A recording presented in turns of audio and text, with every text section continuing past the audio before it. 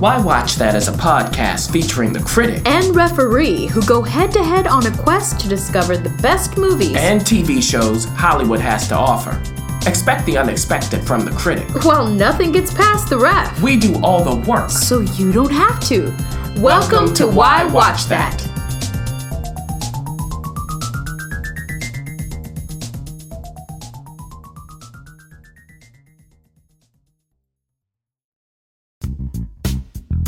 Critic. Yes. We're on Twitter. What? We're on Facebook. What's a Facebook? We're on Instagram. And we are on the www. But guess what else we're on? What? We're on YouTube! Oh! YouTube. That's right. We have our own channel. Yes, there you can find our episodes, some trailers, and a whole lot more we're cooking up. And we have a very, very special opportunity for you. That's right. If you subscribe at YouTube, our channel there, yes, this month of July, you will be entered to win a custom watching plan from Why Watch That. If you win, we'll tell you, hey, here's some things for you, just you, to check out. We will curate that thing for you. Ew, why watch that? We're kind of nice over here, aren't we? We sure are. So if you're interested in that, and heck, you should be on the YouTube anyway. The YouTube. See how I say it like old man? Not just a YouTube. Be on the YouTube anyway at our channel, Why Watch That. Subscribe in July, and maybe you'll know what to watch from here forth. Ooh.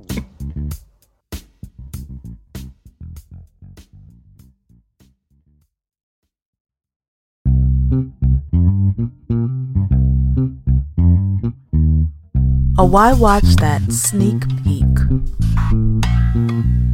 And here we go, everybody. I'm hesitant. I'm scared. I have all kinds of feelings because this sneak peek is about Joker. Oh. Now, there's all kinds of news, Raph, about Joker going on. Is it going to be safe in movie theaters? I hope so. Yes. The NYPD is gearing up in all of the kinds of police departments. Same here in LA. So the question is, let's ignore all of that. We won't go there, but we will focus on the movie. Is this movie what the hype says it is? I don't even think maybe The Dark Knight had this kind of hype going in. I think it got it after.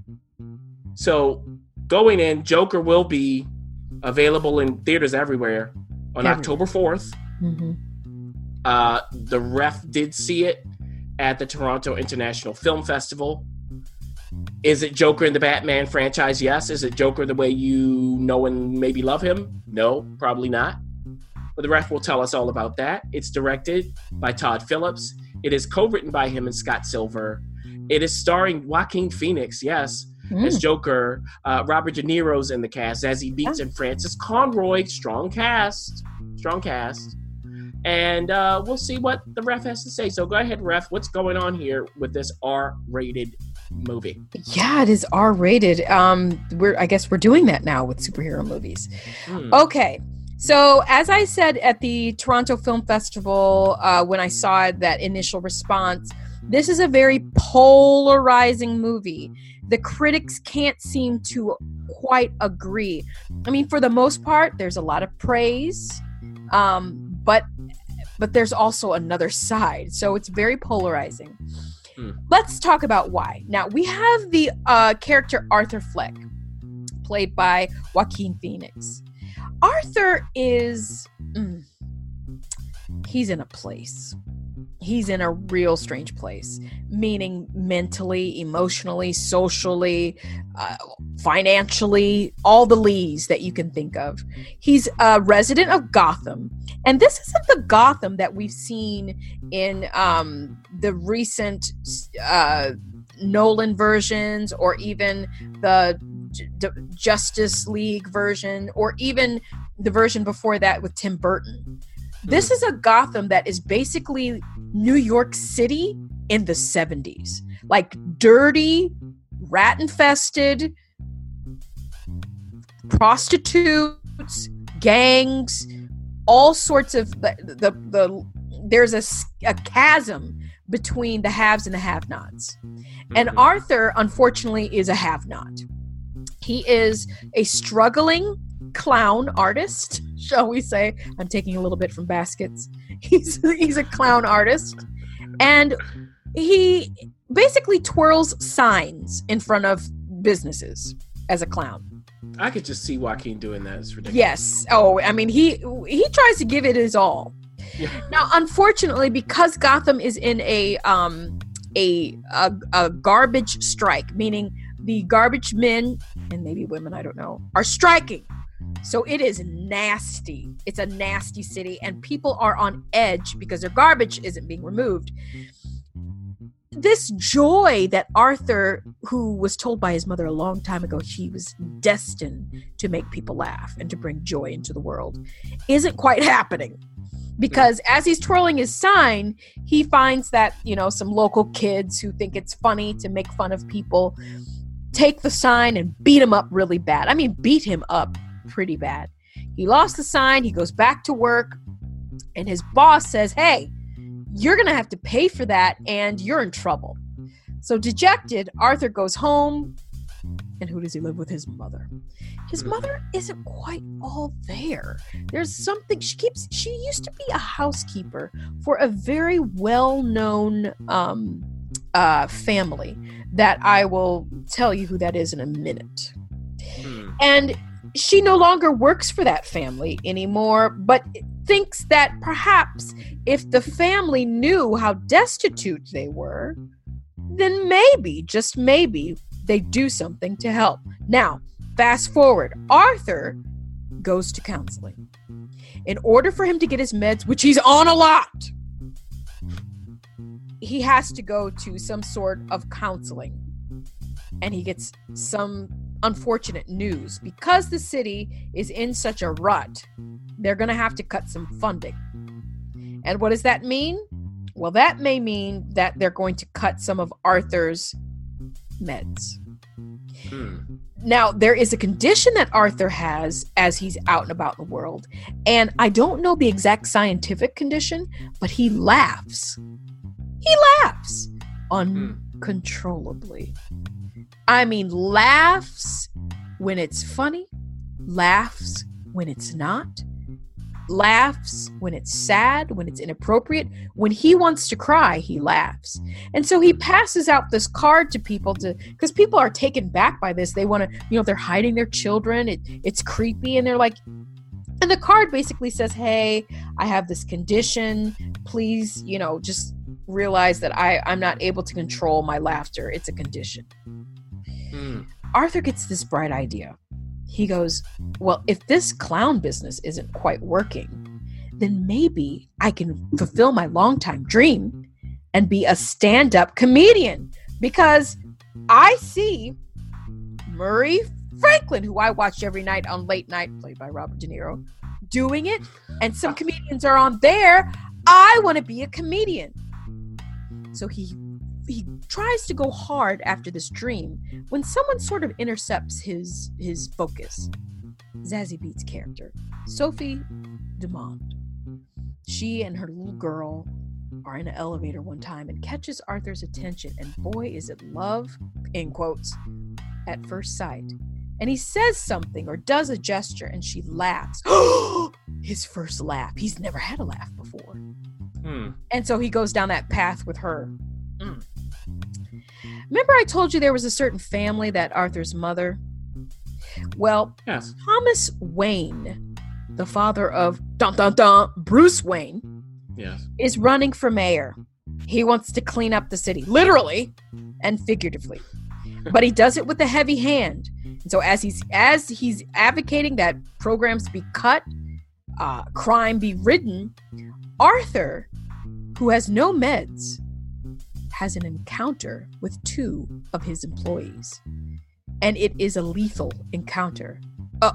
Arthur has a secret. He didn't mean it, but something is unleashed inside of him. And as we go through the movie, and I'm going to stop the plot there because we'll start to reveal some things. As we go through the movies, we see that when Arthur doesn't have his meds, and when Arthur's relationships, shall we say, are out of whack, he only has one focus. I'm going to get on the Franklin Murray show. Murray Franklin show. And I'm going to show the world just how funny I am. Mm-hmm. And there you go. That's the very light, very tiptoey version plot of Joker. Mm. Okay. Why is it so polarizing, you may ask? Because that sounds like a normal plot. Well, let's first say that it's been compared to or at least an homage to some of Scorsese's earlier work, Taxi Driver, as well as King of Comedy.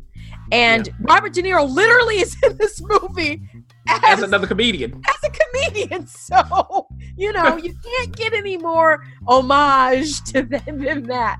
And they've also discussed how it's continued in the vein of Christopher Nolan's Dark Knight series World, where it's not the Tim Burton version where it's kind of Gotham was a little more comical. It was cartoonish, and of course Tim Burton is an animator, so the Jack Nicholson version of that was much more, we didn't get a background, and he was much more clown-like, and Gotham was sort of in Batman's world. And it's not this other rendition where Gotham seemed to be very modern in the Justice League, and it just seemed to be a modern city that sort of just a metropolitan area. This is Christopher Nolan's worst nightmare kind of city. It's New York meets dirty New York. And the question is, with that would be a great juxtaposition to have towards someone who has such hope, right? You have someone who's really trying, having hope, but unfortunately, in this rendition of Joker, the Joker himself the hope is not what you think it is.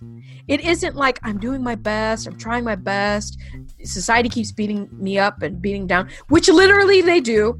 He was beaten many, many times. He loses things. His relationships fall apart. He loses people's contact, all those things. But unlike Scorsese, where we sort of see, as you were talking about earlier before we started taping, a progression, a transition, starting from A going to Z. This really starts at like X and goes to Z. If that makes any sense. We don't get to see his humanity at all. We see that he loves his mother, but then that's weird as well. He's emaciated and malnourished. So a lot of times the shots that the director took of Joaquin were like animalistic, like he almost looked like Gollum. But we never saw Gollum, that transition. He was just Gollum. And so we don't know there was nothing I could latch onto. But as far as the performance, Joaquin Phoenix, that too is polarizing. Now, a lot of people are praising it, saying it's brave. And of course it was, because he had this laughing condition. He plays a mad person. He plays a person who will ultimately become Joker. And we know the depths that Joker will go through. But I don't see how this particular person with severe mental issues becomes the conniving Joker that we know. Meaning the Joker who is a kingpin, basically, in the comic world, right? He has organized crime. He's not just a lone person just sort of wreaking havoc in Batman's world. Now, the two of them do meet. That's an interesting meeting. And Joaquin played that interestingly. But overall, the laughing fits, seemed a little forced for me, for Joaquin. I really enjoyed him in another movie where he played a despicable character. Don't worry, he won't get far on foot. But this seemed to be all dark. So if you're interested in seeing something like that, you're interested in seeing just how dark he goes, because he goes pretty dark. But I think he went full dark. instead of just letting little glimmers of light kind of shine through. And then his foil, or his opposite, like the one who was trying to bring that kind of like Zazie Bates, that character, she did what she could to try and lighten things, but I could not imagine why those two, it was just very, very, very strange. I'll tell you what I did enjoy, and I feel bad for saying this. I was like, get to Joker already. Like, that's the title. I mean, well, true. Get there. I mean, get to him. Let's just see what happens when you just go full on. And once he started to be playful with Joker, because that's who Joker is, then it really started to take shape, but it was really too late. That is at the very tail end of the movie. So my suggestion is this: you're gonna go see it. I know you listeners, because everybody's hype and talking about it. They're calling it the performance of the century, or not the century, the decade. Which, okay, that's been thrown out there. It's the best thing that's ever happened to comic book, best performance. I will stand by Heath Ledger's Joker, not to compare, but I'd rather stand by that. But this is all the accolades that is coming our way. The award season will be a huge talking point when it comes to Joker and Joaquin Phoenix in particular. But I will say this: don't go in blindly. Don't go in the dark. Go with your eyes wide open and see if Joker is something that really deserves all of what it's getting, or was it just risky? I'll leave it with this: it wasn't boring, but I did want more for the payment that I had to pay, and that payment was watching someone who had no redeeming qualities at all, and I gave more than an hour of my life, more than an hour and a half of my life, watching someone go down a spiral when he was already there. Wow. Now, just so you know, the name of the condition where you have inappropriate laughing or crying is pseudobulbar affect. Yes, and Joaquin Phoenix studied that intensely and shaped his laughing fits off of that. To me, it just seemed really, really forced, but I also don't know much about that condition. So that's what it's called, PBA for short. So there we go. That's on display October 4th everywhere. It's selling out, and we'll see what the public has to say once they get their chance. So there you go, everybody. You know what you're going to do with Joker. What am I going to do? Well, you can guess.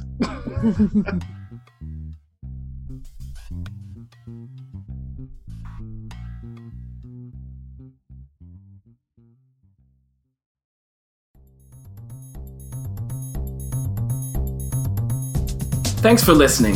For additional resources, visit whywatchthat.com. Good idea, and we'd love to hear from you. So go ahead and leave comments, feedback, and you can rate us on iTunes. We'll see you next week. See you.